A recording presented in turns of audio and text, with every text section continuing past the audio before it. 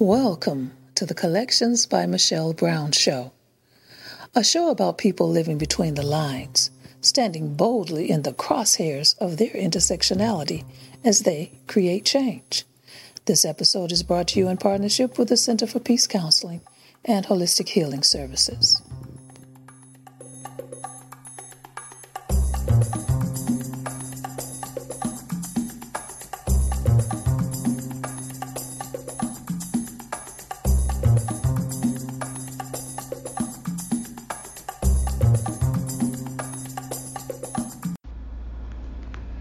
Welcome to Collections by Michelle Brown.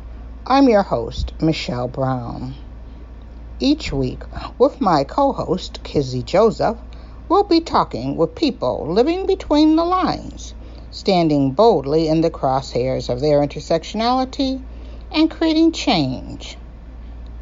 Zoe Flowers is healing with her hands and words. She began her career in Atlanta, Georgia, where she served as the Public Awareness Training and Membership Coordinator for the Georgia Coalition Against Domestic Violence.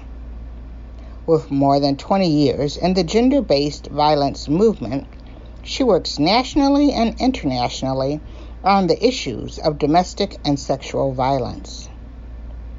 In 2012, she founded Soul Requirements, Inc., a consulting business that merges social justice and holistic healing. Soul Requirements Healing Services utilize meditation, visualization, Reiki, and intuitive coaching to increase awareness, reduce stress, and to promote relaxation and creativity.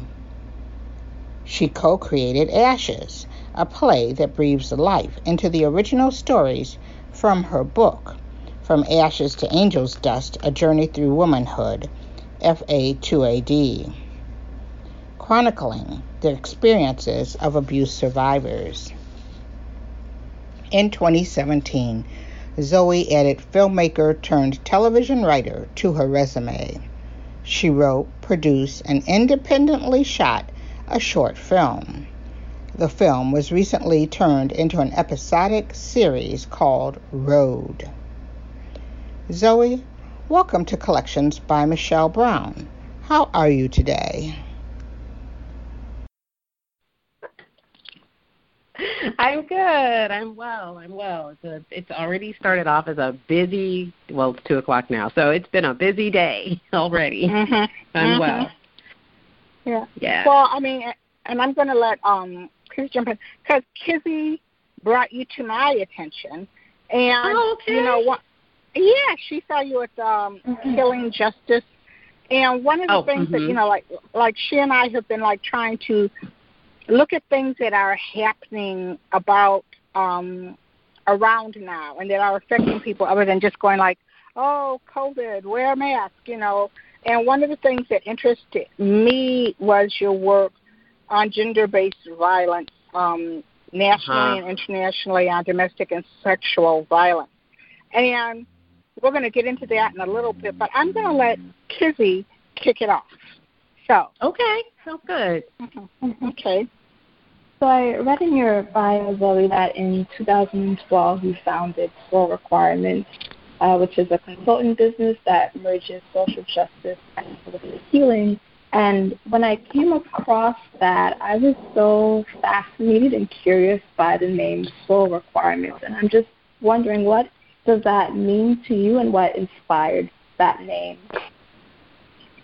Yeah, so Soul Requirements actually came to me. I used to work, I had to work part-time, actually, at the Pennsylvania Coalition Against Domestic Violence, and I would have to drive into the office from Brooklyn every week. And so that is a long drive, and it just gave me plenty of time to think and dream and think about the different ideas that I wanted to put out into the world.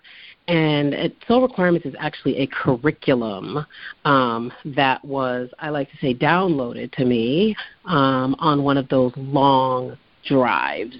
And so, you know, Soul Requirements is a curriculum that helps people to determine where they are on the soul continuum that is part of my curriculum. And so on the one end of the curriculum, on one end of the continuum, there is the ego requirements, and then on the other end of the continuum are the soul requirements. And so the curriculum is really set up to help each person track where they are on that continuum. And then through my healing and coaching and all of that, we help folks to get closer to their soul requirements. So that's what that is.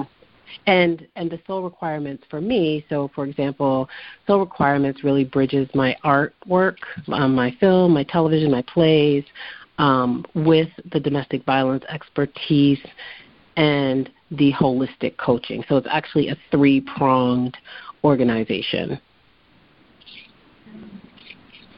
Can you tell us more about your journey in discovering and incorporating holistic wellness in your life? Sure. So I entered the domestic violence field 20 years ago this year, and entered into the work like many semi-young advocates, very idealistic about the work. And it did not take me long to realize that there were just a lot of issues in social justice movements just in general. And after I was actually fired from that job after 2.5 years, the first time I'd ever been fired in my life, I said I was done with the movement. And basically I was fired because I thought that I could do some of the things that my white colleagues were able to do, speaking up for myself, setting boundaries and things like that. And when I did that as a black woman, I was summarily targeted and then exited out the door, which is not uncommon for that particular organization, and it's certainly not uncommon for the domestic violence movement as a whole. So when I was fired, it was 6 months into me buying my first home, and wow. I just said I was never going to go back into social justice again. There was just no way. But I had made really good friends in the work, and one of my friends was working at the California Coalition Against Domestic Violence, and she reached out to me and she said, "Girl, we got 5 positions available. Which one do you want?" So that's fair. Right. And so I was still living in Atlanta at the time and trying to sell my house. And I thought, you know what, I'm going to go ahead and take a chance. I've always been a person that leapt first. I always take leaps of faith. And so I decided to move to California and to get back into the domestic violence work. That was about after I had taken about a year off. And I said, if I'm going to go back into this work, I need to do it my way. I need to do it in a way that doesn't harm me. And I had also, in those first 2.5 years, I had noticed that people that had been in the work a long time had a lot of ailments, just a lot of unchecked trauma, lots of power and control. There's lots of issues. So I thought, if I'm going to do this, I have to do this, again, my way. And I've always been drawn to the world of religion first, because I didn't have access at that time to wellness, to New Age concepts. I just didn't have access, but I was always drawn to faith and church and different religions, and I'd always studied different religions from a child, from probably 11. And so spirituality has always been a huge part of my life. And so I just started, really when I was in Atlanta anyway, just delving deeper into spirituality, non-traditional, in quotation marks, spirituality. Like I started delving into crystals and just all types of things when I was living in Atlanta. And so it really wasn't a decision to incorporate wellness. It's always been in me. It's kind of what I'm here to do on the planet. And it's really just been an unfolding.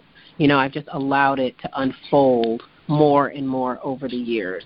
So when I went to work at the California Partnership, I brought that with me, and I've just been incorporating it into my work.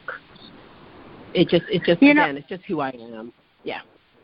This is Michelle. Zoe, it's interesting that you said that because, I've been involved in social justice, and I have friends who have been involved in social justice, and particularly as Black women and also for other women of color.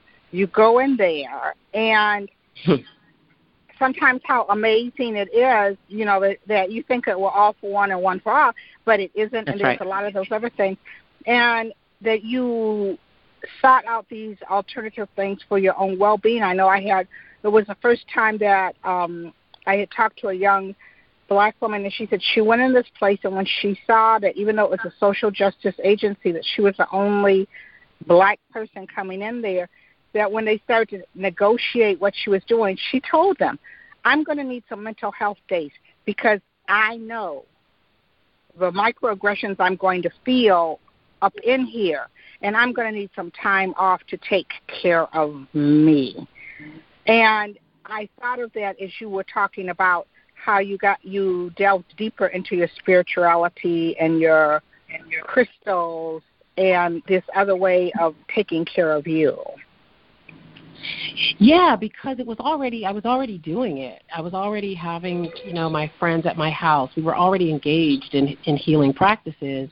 And when things started to go south in my organization, I started, bringing that into work. So I feng shuied my office. I did all of these things to protect myself. And it was so funny because one day I looked up and it was like all my coworkers had mirrors over their doors of their offices because that helps to deflect negative energy, right? And so I started doing all of those things, coming in on the weekends when the office was closed, saging it, and those are all things that I started doing at that organization, again, just to help myself, survive. Here we are supposed to be doing domestic violence work, literally life and death work, and so many of us doing that work are, have a violent relationship with the movement. And so I just started doing those things. And then I have just brought them to every, organization that I've been at. And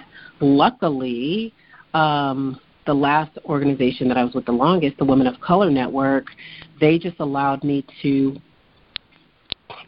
they just took the wellness and kind of ran with it and developed grants around it. And so it's just really interesting to see how it's actually evolved over the years. Yeah. So I know that under soul requirements, I was reading too that you said you have clients and students from New York to Ecuador. How did you reach out like that? Again, it's just been a natural unfolding. I just say yes to, things that make sense. So once I moved to New York City in 2010, around 2011 or so, 2012, I started getting interested in Reiki and became a Reiki practitioner. And once I did that, I just kind of started getting offers. I mean, it just kind of happens that way. It's like, oh, okay, I'm going to do Reiki now. And so I started doing it free with my coworkers and then just through word of mouth. And I started getting invited to different events. I got invited to an art and activist event, a week-long event called Alternate Roots in Asheville, North Carolina. They brought me on as a healer one time, and then the next thing you know, it was like the next year, and the next year. It just wound up being a standing gig. So it just kind of happened. I didn't do any marketing. I just let people know I'm doing healing, and people are like, okay, well, we trust you. I started out free, then I started charging like $1 a minute, and then my business just started growing, again, all through word of mouth, really.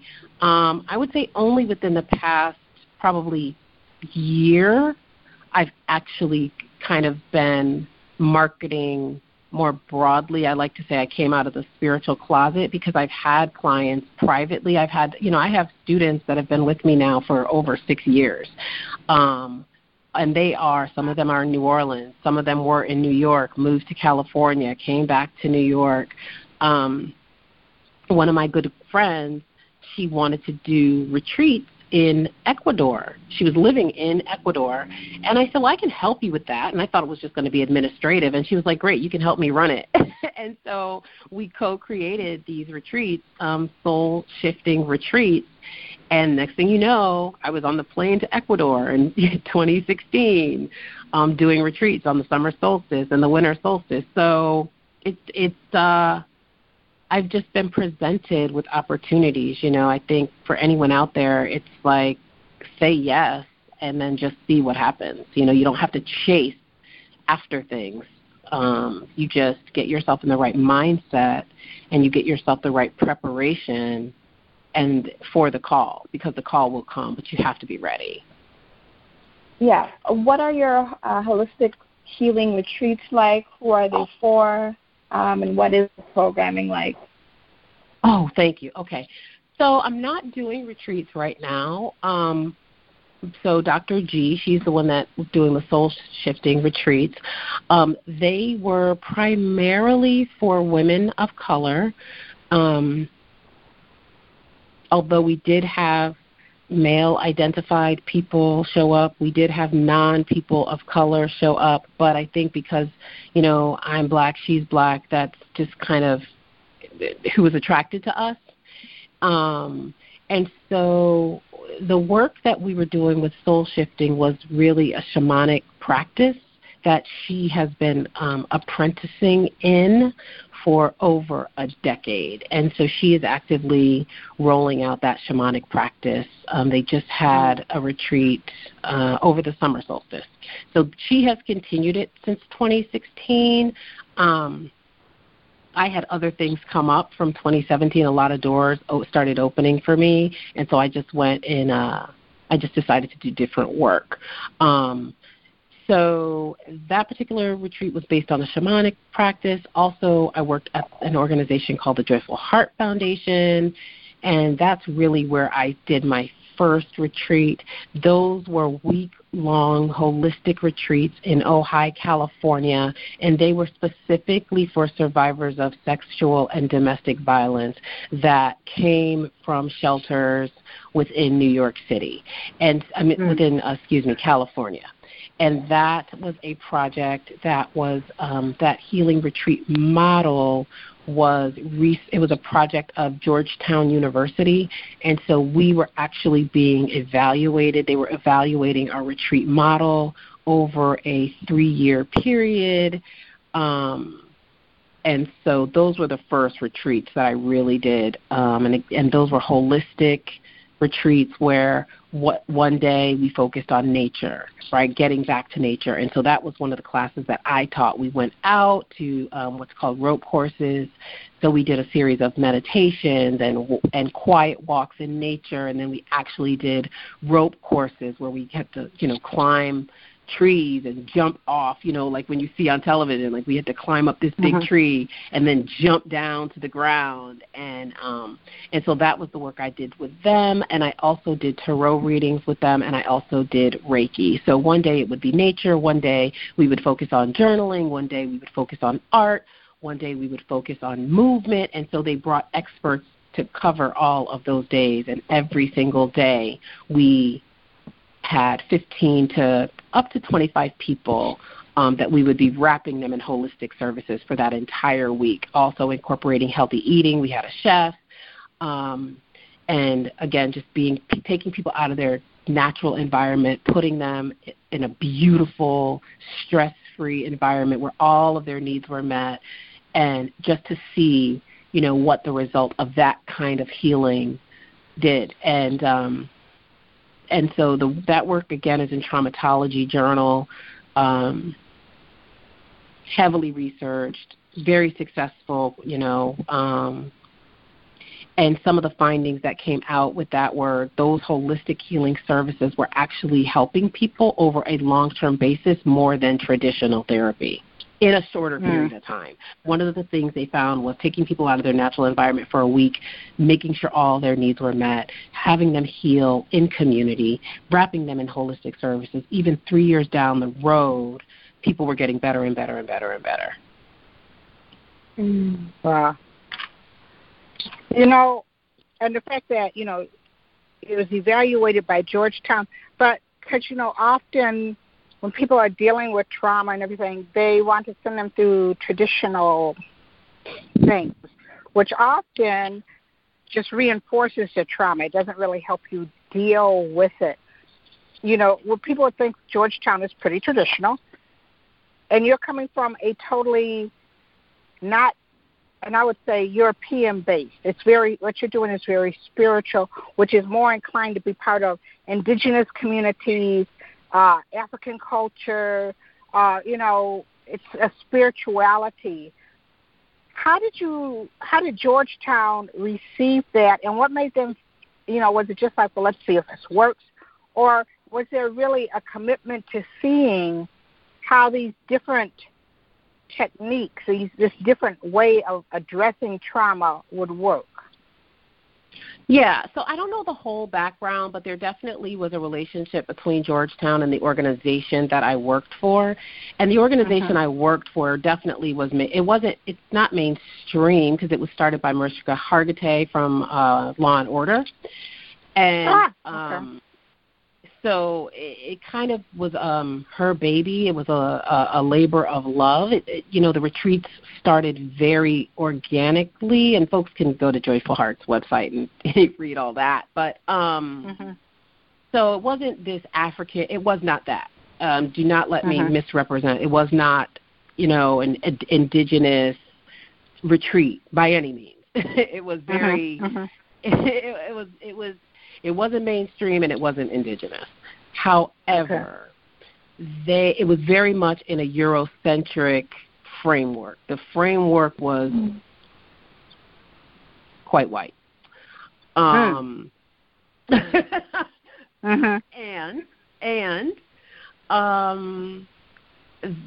the practitioners, that they sought out, we brought the flavor, right? So So they were very intentional about the practitioners that they chose. But I was the only black practitioner. There was, who's still a really close friend of mine, there's a Mexican sister that also worked on the retreat, and a Salvadorian sister that worked on the retreat. And the three of us are all very, very tight. And then another white sister who did the movement, and she and I are also really tight now.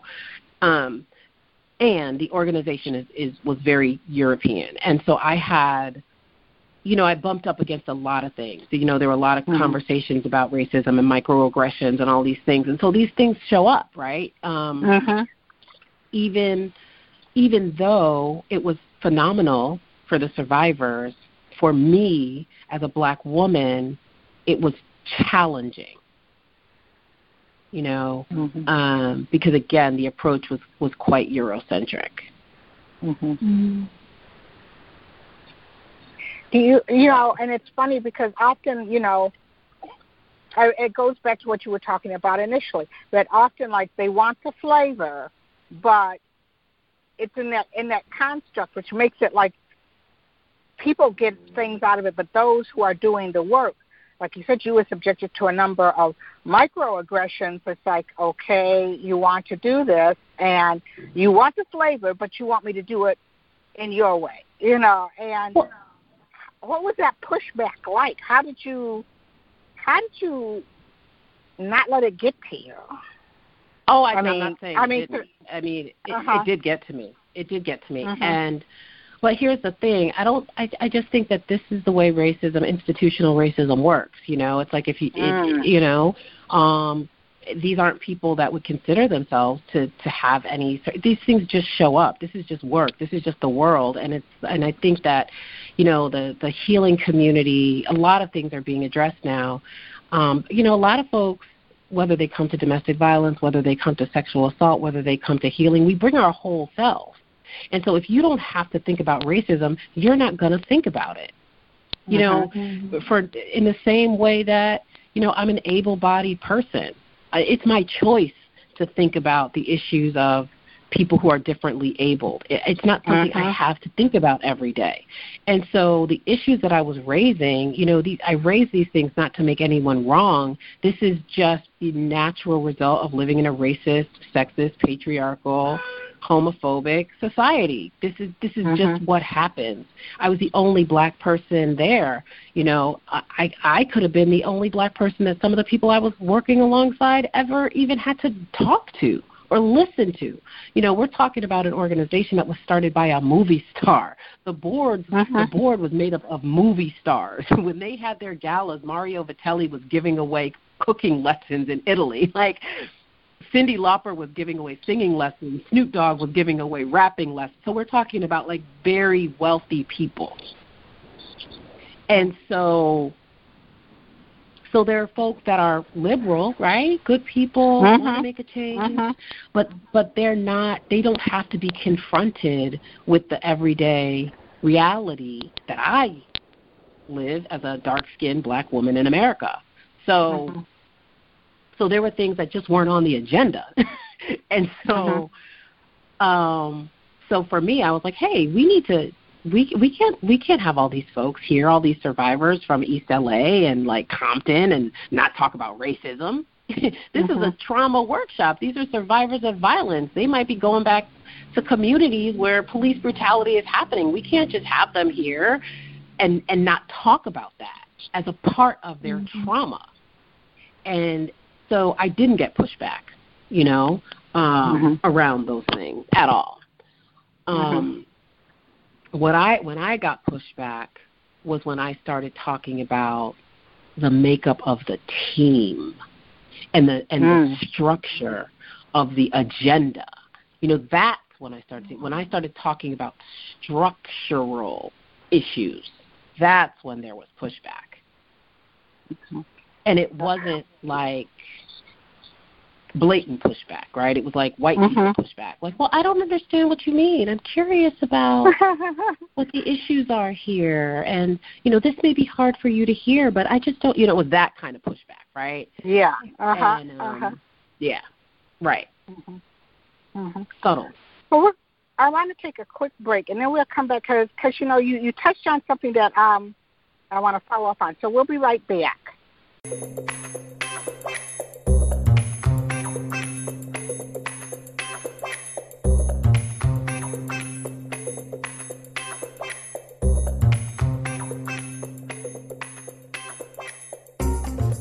This episode of Collections by Michelle Brown is brought to you in partnership with the Center for Peace Counseling and Holistic Healing Services, bringing balance to your mind, body, and spirit.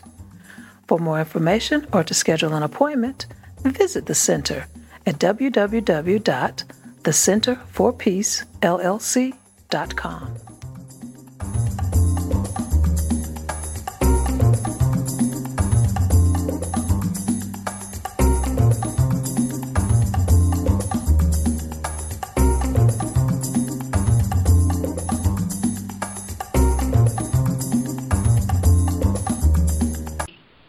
And we're back here on Collections by Michelle Brown. We're talking with Zoe Flowers.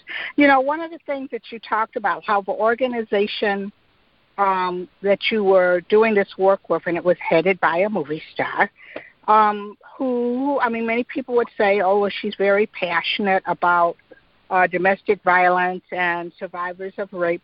She came here to Detroit. We had a backlog of rape kits. And she came in, and there was a lot of bells and whistles around it and everything. And there were people who were brought in. And there's a couple people that I know that we share as friends who are really involved in doing the work.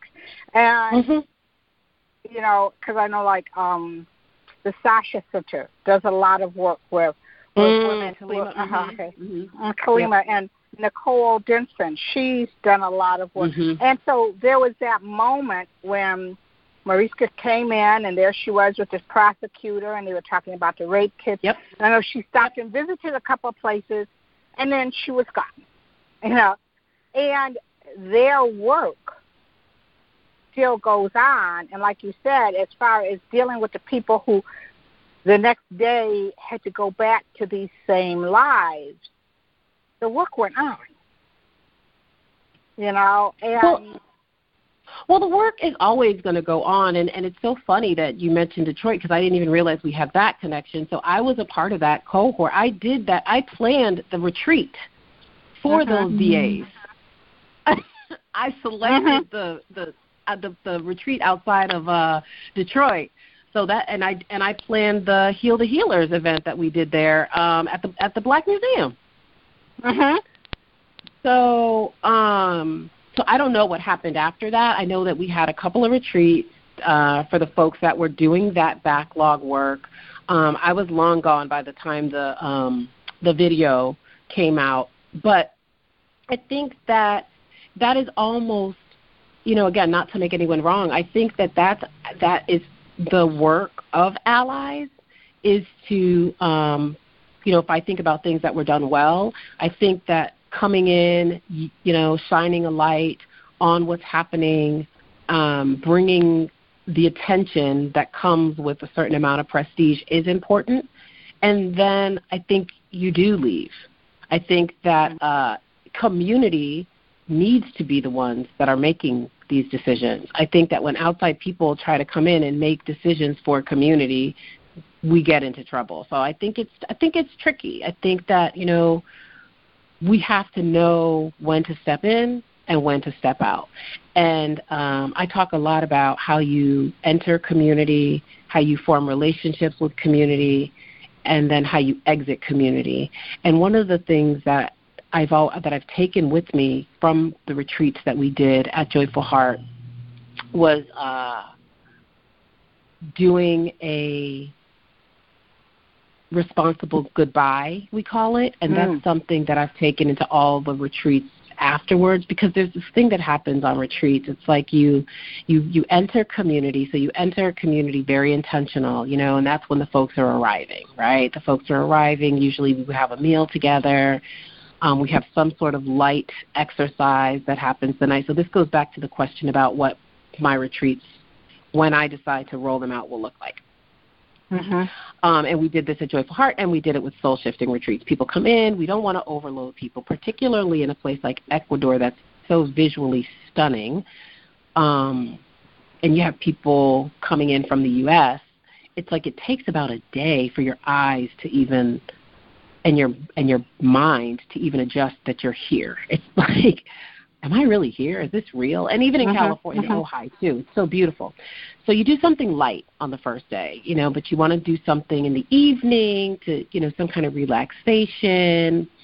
And then the second day you start the work. I mean, the work starts on the first day, but the second day it's like you're digging in. Now you're in community, right? And you're doing whatever you're doing for the amount of days that you have. And people start to bond. People bond pretty quickly on retreats. And then around that time when folks know that it's going to be time to leave. So Soul Shifting was a week and Joyful Heart was a week as well. So usually you want to start preparing people for the goodbye.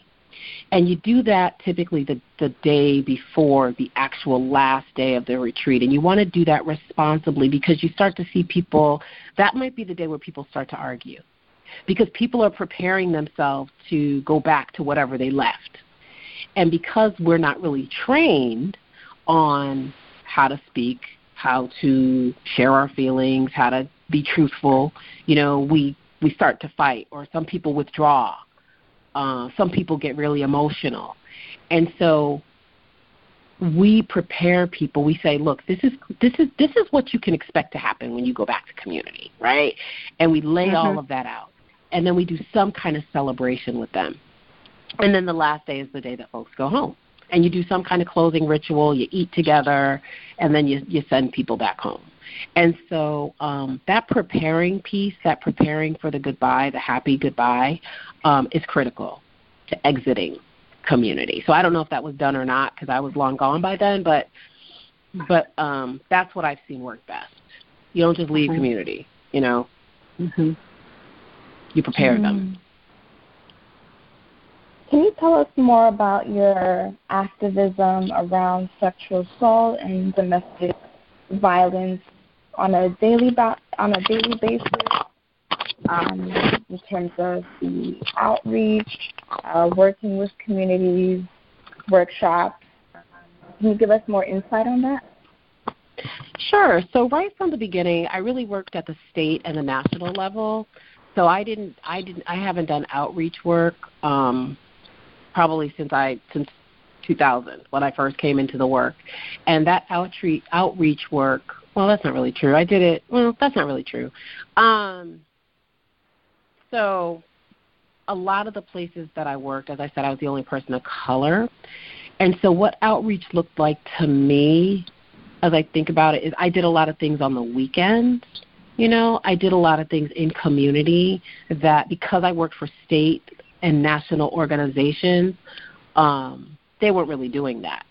And so that might mean when I lived in Georgia, I was going to a church called Hillside, and so I worked with some of the church leaders, and we did a domestic violence symposium for community. Or I would go to Agnes Scott College, which was a girls' college in Atlanta, and if they were having Take Back the Night events, which are like events that usually happen either during Domestic Violence Awareness Month in October or Sexual Assault Awareness Month in April.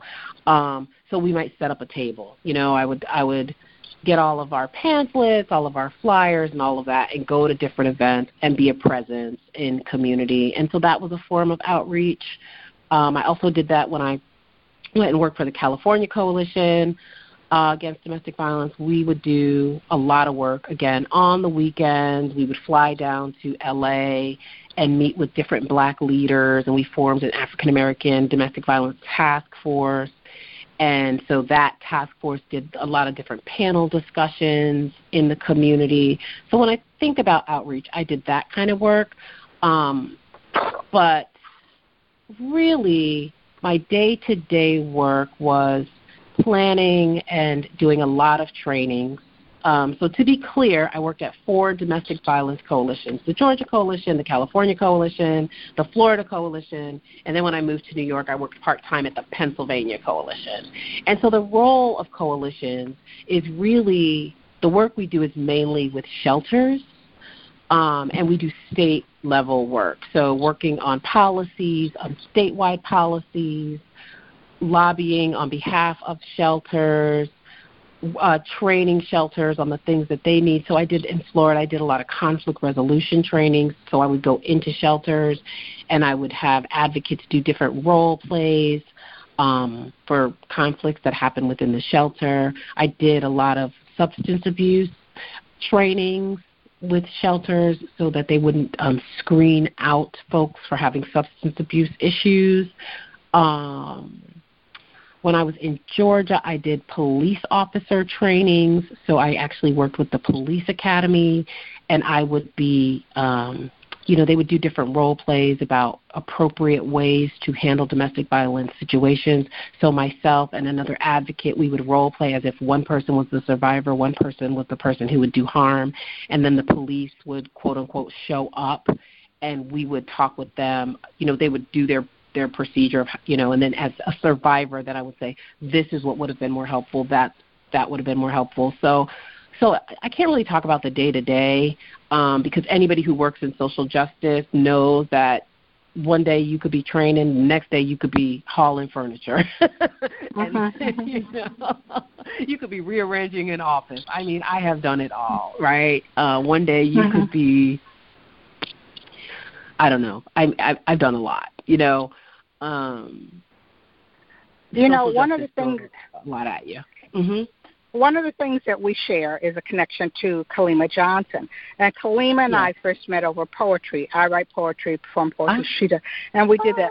She has used poetry as part of things at the Sasha Center at a Take Back the Night event. We have done poetry, music, and all that. You've written, you've done a play. I often tell people that, it's not just about doing workshops and retreats, that the arts also play a role in this healing. How did you come to write I like the idea To Angels Dust, A Journey Through Womanhood. How did you come to write that? What was the inspiration behind that? And how do you see your work as a creative person, a writer, a poet? Yes. How do you see that as part of your healing work?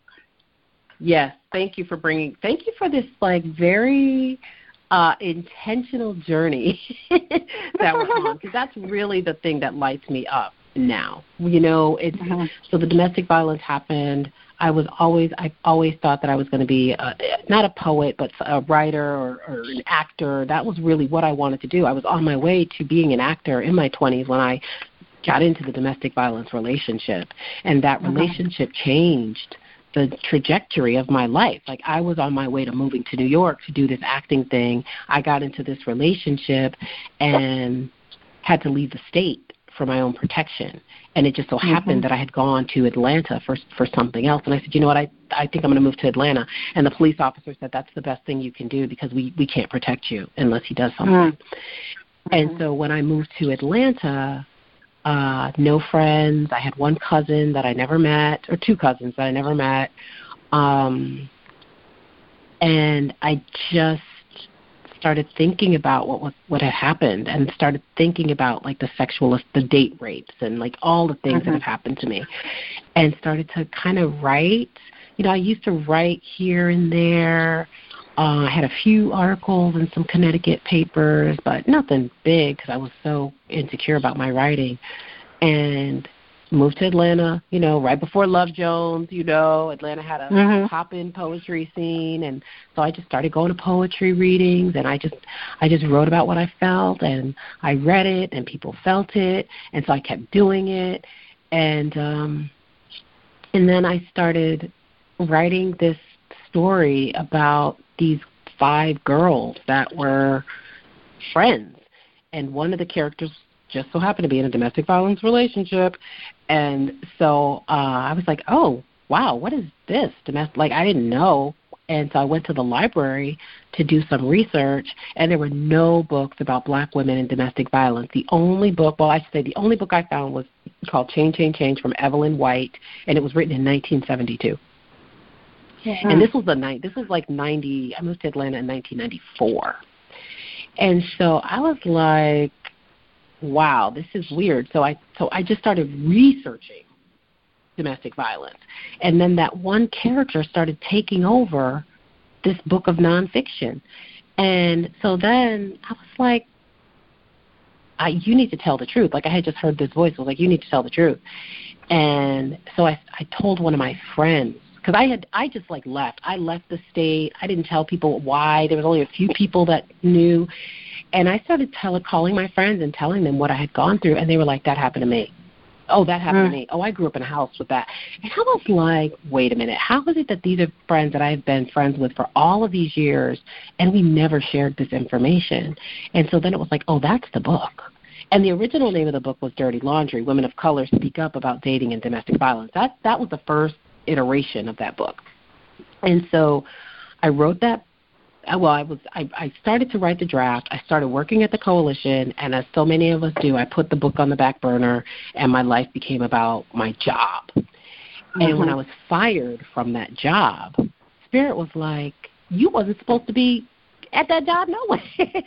Like, you were supposed to be writing this book. And so I had to literally dig the book out, and I just kept writing and writing and writing, and then I started interviewing my friends. I would go to support groups. I would interview the women that wanted to talk to me, and I just collected all of these women's stories. And then I added, what's pop culture's role in this? What is religion's role? What is racism's role? And I just compiled this book, and then I tried to shop it. I couldn't find a publisher, and so I just self-published it myself, and I only sold 200 copies.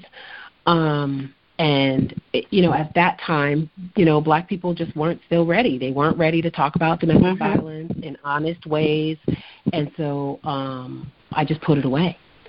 And then when I decided to focus on, when I moved to New York in 2010 to work on my play. So the play, actually, what I did is I took the stories in the book with my co-writer, Sherry Pullum. I took the stories in the book, and we crafted what I call a choreodrama.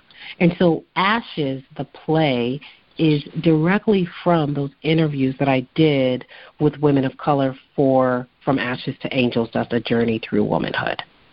And I decided to change the title from Dirty Laundry to From Ashes to Angels, Dust, A Journey Through Womanhood, because as my spirituality grew, I wanted to kind of distance myself from that title of Dirty Laundry and talk more about, I was rising. I was rising, my vibration was rising, and so I wanted a title that reflected where I'm going and where I feel like we can go as survivors. We don't have to stay stuck in this trauma. We don't have to stay stuck in the survivor story. We can move higher. And so then Ashes, as I said, is the play that came out of that book. And so Ashes I began to write in 2010. So there was a long stretch of time where, the book just sat. And once the play started, we've been to Yale, we've been to Smith, we've performed for the National Coalition Against Domestic Violence. We've had a couple theaters lease the play and put it on themselves. Brown University leased the play. And so I was like, I think now people are ready. It's 2010, 2011. I was doing more speaking engagements, 2012. And so then that's why I stopped doing the retreats, because in 2017, I was like, I'm going to change the title, and I'm going to self-publish this book again. And so in January 2017, that's when I started working with the publisher. And then by March, the book was, ready for the world. And so that's when I was like, I can't do these retreats. I need to focus on this book. And so I started doing speaking engagements and all of those things. And so that's how that evolved. Sometimes we have to wait for society to, catch up to our crazy ideas. Because, like I said, I was bringing people together in the 90s, talking about crystals, sitting on rooftops, watching the sunrise. We've been doing this. And so now it's like, now the world is ready to talk about crystals, and we're like, thank you, we're glad you're here, so it's interesting. It's interesting to see.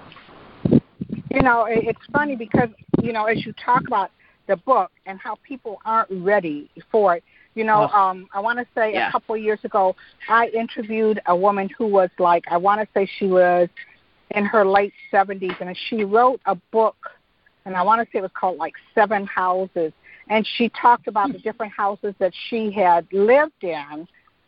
Okay. Going from the point when she was forced to marry her rapist, and the abuse that she went through, but how she kept it inside, and even at this point when finally it hit, because her daughter was going through an abusive relationship, and she said, I have to speak up. And she wrote this book, but there was still that stigma about, what are people going to think about me and why I did that. And, like you said, people have to evolve and be ready to talk about it. And I think that we have come a long way. And I think that as survivors and people who have done that and go on, sometimes you get into things. I know we both also know Kaylin Risker, who, she went out and started a wonderful, and I met her talking about lupus, and she talked about the day when she was sitting someplace and her eye socket was broke, and how she sort of put on a happy face and went and got a job, because she needed to have this job to keep doing it. And I said, girl, you have to write it. You have to write about it. And she said, I don't think people were ready then, but just like you were saying, that now people are responding to it and hearing it's not like a victim story, it's a survivor story. And by the way, she's working on a memoir. I asked her, when are you writing it? She said, I'm working on it. Like you said, the time came to her when she heard this voice, this is what I need to be putting this together. Right. Have you had other people, after they see Ashes to Angels, has it helped them basically, again, come out of the closet as victims of domestic violence? And I know that you've helped people doing journaling. How how do you encourage people to do this journaling? They don't have to come up with a book, but how important is that to tell our stories, to write down our stories? Oh, it's critical. It's critical. And, I've done lots of workshops over the years about, how to use journaling in particular. But in the last 3 years or so, I've been asked to do a lot of keynote speeches. And what I've been talking about is how to use the art and spirituality to heal from domestic and sexual violence, very specific. And because, I did the book and then I created the play, and then 2017, I got the inspiration to do a short film, which I shot, and now we've crafted it into an episodic television show, which is currently being pitched to executives. So if anybody wants to invest in my TV show, run me that money. No. Hey, really? Hey, run you that coin, You know what I'm saying? Run me that black woman.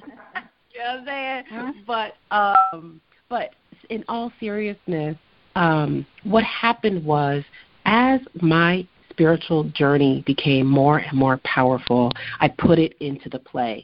So when people come to see Ashes, we are doing ritual on stage. We are saying, I reclaim my power. In the name of Oshun, I reclaim my power. In the name of Yemaya, I reclaim my power. I believe in myself. I love myself. And we start off saying, I want to love myself. I want to like myself. And then by the end of it, we're like, I can love myself. I love myself. And the play is it is poetry, it is vignettes, it is monologues. And so after that show, from the very first show we did, we've had grown men stand up and say, you know what, I'm just realizing I was molested by my babysitter. We've had people come to us at the end of the show, backstage. I've never told anybody this, but I think maybe I raped somebody. Like, I think I date raped someone. We've had people come up and say, I've never said this before, I'm in a domestic violence relationship. And so the reason why we've created these powerful spaces is because as a writer, I am dedicated to telling the truth, no matter what. You know, I always say, if you want to know exactly what I'm thinking, you want to know the gut truth about what is going on with me, you pick up my book, because it's just the truth. Read my poetry. That is it is the truth. And I push my co-writer and my actors, and I've always had directors that pull the truth out of people. That is what acting is about, telling the truth. And we're so truthful, we're so raw, and there are no good guy, bad guy, quote unquote, good girl, bad girls in my show. In my show, anybody can get it at any moment. Like, we have stories about mothers who leave their children, same-sex abuse, because ultimately I am in service of justice. And so I don't believe in single issues, right? I'm not going to advocate for domestic violence and not advocate for trans folks. And so my work reflects that. And so I think that because we show it all on stage, it gives people the freedom to tell their truth, to maybe start writing things, I did a workshop a couple weeks ago, and it was a self-care workshop, and I didn't even know. I wound up having to change my speech an hour before the training, because that night I had let myself go down a Twitter spiral, and it was really at the height of the George Floyd protest. And I've been keeping very separate because I do healing work, I do readings and things like that, so I try to keep myself as a clear channel as possible, so I try not to watch the news and things like that, so that spiritually I can be clean. But I let myself get on Twitter, and I saw what was happening, and I was like, oh my God, I can't go talk to people about yoga. Like, I can't do that. And so I recrafted my whole talk. And one of the things I wound up saying on that call was, y'all need to just quit your jobs. Like, if you're feeling powerless at work, how are you going to lead a survivor to liberation? And that's something I've been saying kind of in keynote speeches, but I really went there on this call. And then, lo and behold, I get a call yesterday, one of the people, they're starting their own nonprofit, and they asked me to be on the board. Oh, great. And when I said what I said, people were like, well, I can't leave my job. They're like, we wish we could leave our jobs, like, because I am a job leaver. Like, I am a job. I'm like, don't call me and tell me about racism at work, because the only thing I'm going to tell you to do is quit and start your own business. That is all I'm going to say, because what I've learned, and I train people on racism, I do all those things, but people have to have a willingness to change. They have to have a spiritual or something has to rise up inside of them for them to change. And so I'm just like, I just can't keep trying to fight people at work. We spend too many hours of the day at work. And after that first time I was fired, I was like, unless this is Flowers Inc., I'm not going to put myself out there for anybody's organization anymore. You know, that was a promise I made to myself in 2005 when I decided to go work in California. I was like, I will never be in this position before when I try to go to tell somebody what they need to do with an organization that I do not run, that does not have my name on it. All right. I love that. But I went too far. Because I silenced myself. But now it's like, over the years, I realized how to talk about the changes that I felt like should happen in organizations, but not personalize it. Does that make sense? Oh yeah. Okay. Because I think sometimes we get so hurt in these organizations because it's so personal to us. We're survivors. We believe in it. We have made sacrifices. We have missed, ball games and marriage and having children. So many of us have sacrificed so much as activists. And when our organizations don't care about us, don't pay us, don't give us adequate health insurance, it is heartbreaking. And so that's why I tell people now, keep something for yourself. Build your own. Stop trying to make people create the organization that you want. Create your own. That is amazing. Have you read Adrienne Marie Brown's book, Pleasure Activism? I have not. You should. Okay. I haven't read anything in a long time.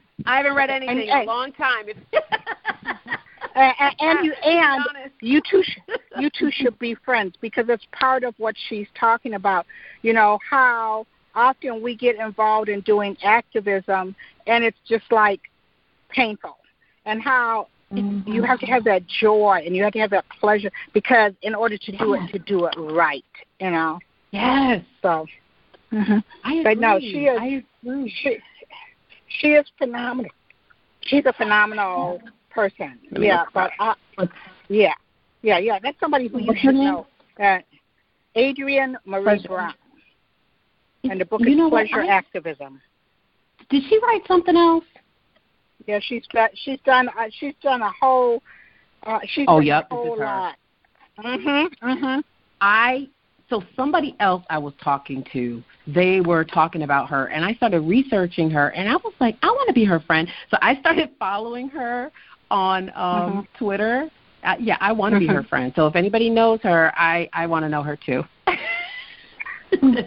I can make that happen. I can make that happen, And yes. I think, I'm listening to you, and this will be just like a fabulous connection. We're going to take another break, and then I want to talk about how you got into all these things that we know aren't new, and then talk a little bit about what's going on now. So we'll be right back.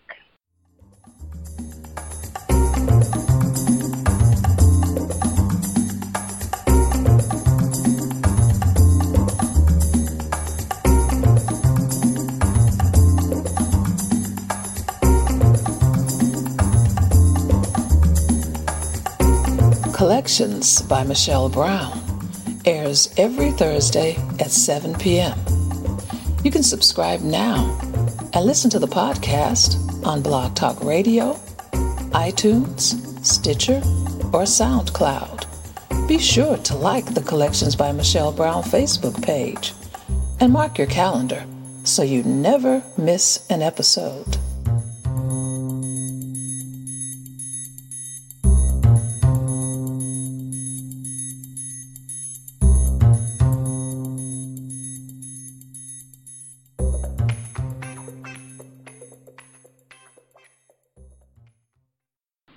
And we're back here on Collections by Michelle Brown. Zoe, you and I know that crystals aren't new. I've looked at the moon and felt the moon speak to me. There's a lot of those things that we do, but, we all have those friends who sort of look at you and you say, I'm going to smudge the house or have some crystals to do that, and sort of like give you the side eye, like, yeah, right, don't want to hear about tarot cards. And I know you do Reiki. Kizzy does Reiki. I know Reiki. People go like, oh, what's that? Is that going to help my back hurt? And you tell them, well, it's energy work. And they sort of look at you like, okay, what you talking about? How did you first get involved in that? Was it something that you learned as a child? What brought you to that type of spiritual healing work? Yeah. Well, so it's funny because I also do astrology. I'm getting into it even more now. And a few years ago, I saw in my chart, it's just basically, my whole chart is like be magical, set your boundaries, and do art. And so I have always been so connected to the world of spirit, but I didn't, I didn't have access to the kind of things we have access to now. Like so it was Christian, or my best friend growing up was Jewish, right? So that was it. It's like Christianity and like Judaism.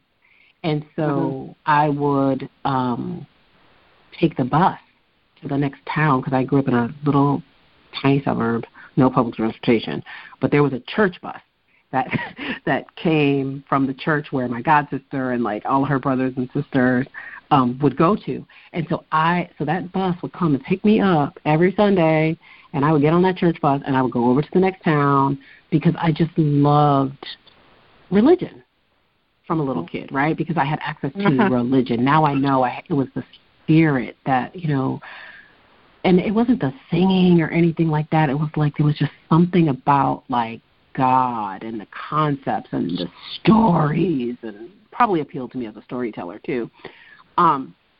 But when I was in my 20s, a friend of mine brought me to it was the only metaphysical bookstore that I had ever been to. I was in my 20s. He brought me to that, and that was like life-changing. And then I saw Dr. Wayne Dyer. I was here in Connecticut, where I'm quarantining with my mom right now, and I was in my mom's room watching TV, and I was watching PBS because I'm a nerd, and Dr. Wayne Dyer was on there talking about change your thoughts, change your life. And it was 1993. And I had my journal, and I was just like writing like crazy. And I just started to devour Dr. Dyer's work, especially because I was going through this domestic violence relationship. I was like going through a lot. I was trying to get into the entertainment industry, but I had no access in this, little town that I was from. And I was like, what? I can change my thoughts, and I can change my life. I'm in. And so I started meditating, and, just whatever, CD, right, because back in the day. So I started listening to guided meditation CDs, and I just moved to Atlanta in 1994. And at that time, it was like all of the spiritual people from all corners, like me and my friends, we joke about it, but it's like we all descended on Atlanta, and we found each other at Crystal Blue. Shout out to Crystal Blue in Little Five Points in Atlanta. And that's when I started working with Crystal, because in Atlanta there were so many metaphysical bookstores, and there was poetry. So I would go to poetry readings, and then I would meet my poetry friends, and they were like, I'm into crystals. I'm like, I'm into crystals, And so it was like just this spiritual awakening, and I started doing yoga in like 1995. And I mean, you talk about the only fly in the buttermilk in yoga back then. Like, there were no black people, at least in my yoga classes in Atlanta. But that was another entry point because it was like yoga introduced me to the chakras. And so, like I said, I would invite people over to my house in like 1995 and we were doing chakra work. And so it just happened. And I think, that's why people keep this knowledge from us, because it's like once you open the door, that's it. And so it was crystals and it was yoga, and then I started meditating, and I had became a vegetarian in like 1992 or something like that. So it was vegetarianism, and then I became a vegan when I was in Atlanta, literally for just 6 months, and I was like, this is it. Like, I need dairy. Like, this is ridiculous. And but it was just I just followed my natural inclinations. And then it was like, it wasn't the religion that I had been like so in love with. It was the spirit. And it was like, you are a spiritual person, but I had to leave the home, the state of my birth, because it's so constricting. I felt so constricted in Connecticut. And so it was like once I left, and I was like nobody's daughter, and nobody, I didn't know anybody, so I could be whoever. I could be myself. And these were the things that I was drawn to. But I still had that deep Christian background. And so there would be years where I would like throw away all my crystals because I was like, this is the devil. And I would make sure that I, would go to church every Sunday. But I always had this pull. So I went back and forth for many years about this spiritual practice, this spiritual work. And then I started researching and finding out like why these practices were taken from us. Then I started researching, African spirituality. And I went to school in Georgia, and I'm an African-American studies major. And so then I started learning about, like, African spirituality, and I was like, oh, well, this is why this stuff was taken from us. Oh, and this is okay, and this is okay. And so I began to connect the dots. And so it has, again, just been a gradual unfolding. So I would say my entry point really was Dr. Wayne Dyer. And then, of course, I came to early Iyanla Vanzant, early Tapping the Power Within, that was out of print. And my friends and I would literally print copies of the book and give it to each other to read because it was out of print. And then Acts of Faith came out. And so the Value in the Valley, like all of those, Florence Scoville Shinn, Your Word is Your Wand, like old school metaphysicians from the 30s. Like, this is my base.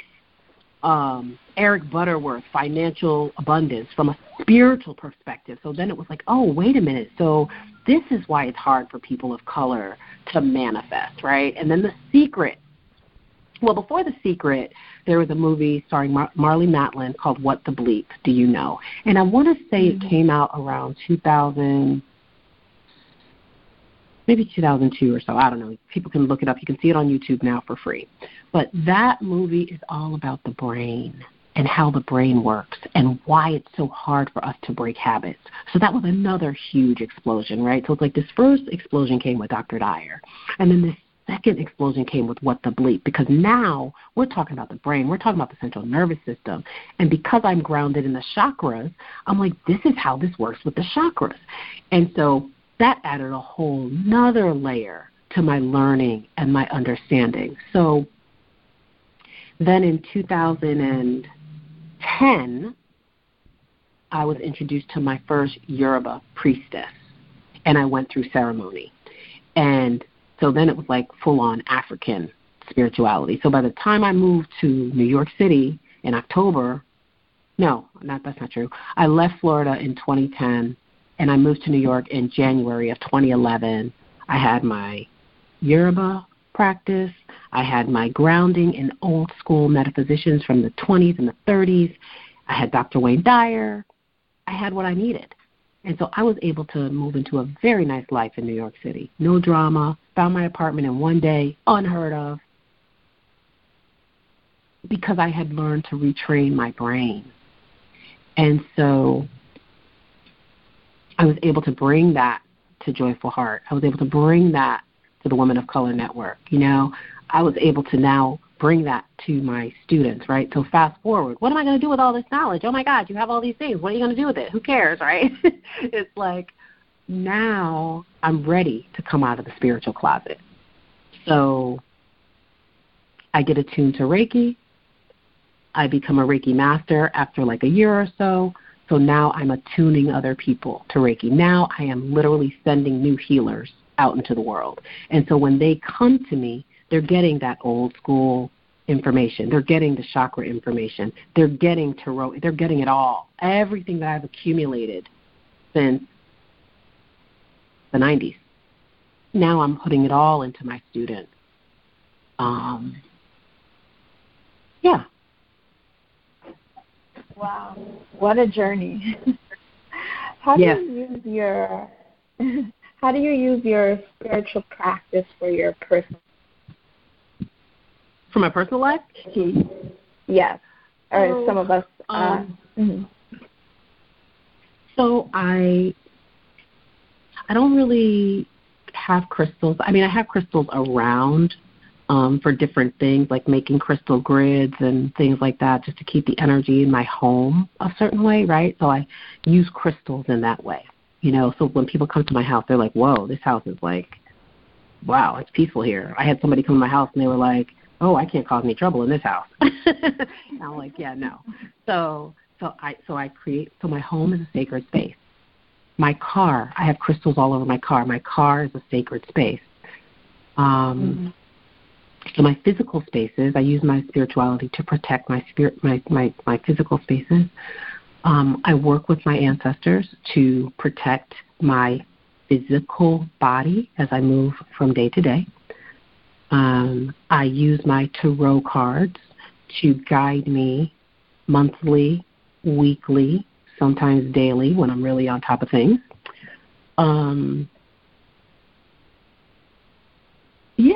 I especially during this pandemic has made me keep my spiritual hygiene. I have to do spiritual hygiene, meaning keeping myself clear, not watching the news, trying to limit myself on social media, again, so I can stay spiritually clean. So those are some of the things I do. I also have students that I meet with every, I have one Monday night, I have a Tuesday night, I have a Wednesday person, and I have a Thursday person. And so I'm in the flow now because I left my job in February so I could build this business. And so I am in the flow of spirit every single day because I got to be ready for my students. So I'm buying new tarot cards, I'm making YouTube videos, I'm watching other YouTube tarot readers and spiritual people that I like. And so I am in the spirit. That's why when you're like, have you read this book? It's like, I have not, because I haven't shifted away from activism work, because I still consult with the organization that I work with for the past 8 years. I still consult with them, but the spiritual aspect has really, and the art has really taken over, truly. My TV show is all about a spiritual woman living in Brooklyn. And so, yeah, spirit is everything. I wake up with it. I go to bed with it. When I'm really on my game, I meditate in the morning. I used to meditate 2 hours a day. I don't do that anymore. I wish I could get back to that. But, yeah, intention setting before bed, like plotting out what I want the next day to look like, reading books about spirituality specifically. Those are some of the things I do. I do a lot, though. I do a lot. I do a lot of stuff. Working with the moon. I work with the moon. Yeah, it's a lot happening over here. Wow. I mean, that's just incredible. Well, we're coming to the end of our time, and I do want to ask you, especially with the work that you're doing, and we have this pandemic, and I think that sometimes we know that it is forcing some people to be stuck in bad situations, abusive situations, domestic abuse, but then it's also can put people on edge to where it might bring out what's not meant to be, you know, a harsh side of them. Yeah. How do you find, how would you recommend, what would you recommend, especially as far as personal healing that can help in these times? And what should people be more mindful of? So there's a couple things, right? So the first thing we talked, you brought up was the domestic violence. So we know already that domestic violence and homicides have gone through the roof since the start of this pandemic globally. So I'm very concerned. I keep saying by March of next year, I feel like we'll have the numbers of what really, has gone down. Now we're going to know for sure. I'm very concerned about that. I would say for folks, who are stuck with someone who is a harm doer, to please reach out to domestic violence services in your area. We've been on duty since the beginning, those of us working in domestic violence. And so the shelters are still open. The call lines are still open. So please, if anyone is in a harmful situation, please, you can call the national hotline, the domestic violence hotline. You can call the National Sexual Assault Hotline, the RAIN. So that's first. Mm-hmm. Other things that folks can do who are not in dangerous situations. I've been observing a lot of behaviors during this pandemic, and so, I would just ask folks to be curious about why it was so uncomfortable to stay home. Not essential workers, not people who are in domestic violence relationships, other folks. Get curious about why because people are struggling with, for the first time, thinking about things that they've run away from through work, through going to bars, through going to all those things. And so I just would ask you all to just really think about, what are you running from?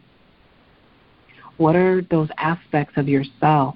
What are those stories? What are those traumas that this time has brought up for you? And when is going to be the good time to address it? Mm-hmm.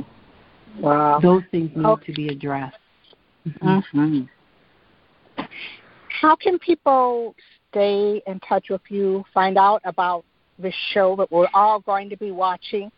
Yes. Way to, to find your YouTube videos.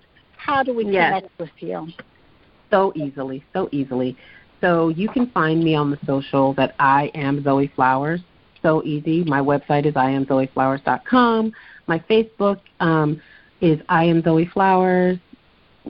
Same with Twitter. Same with Instagram.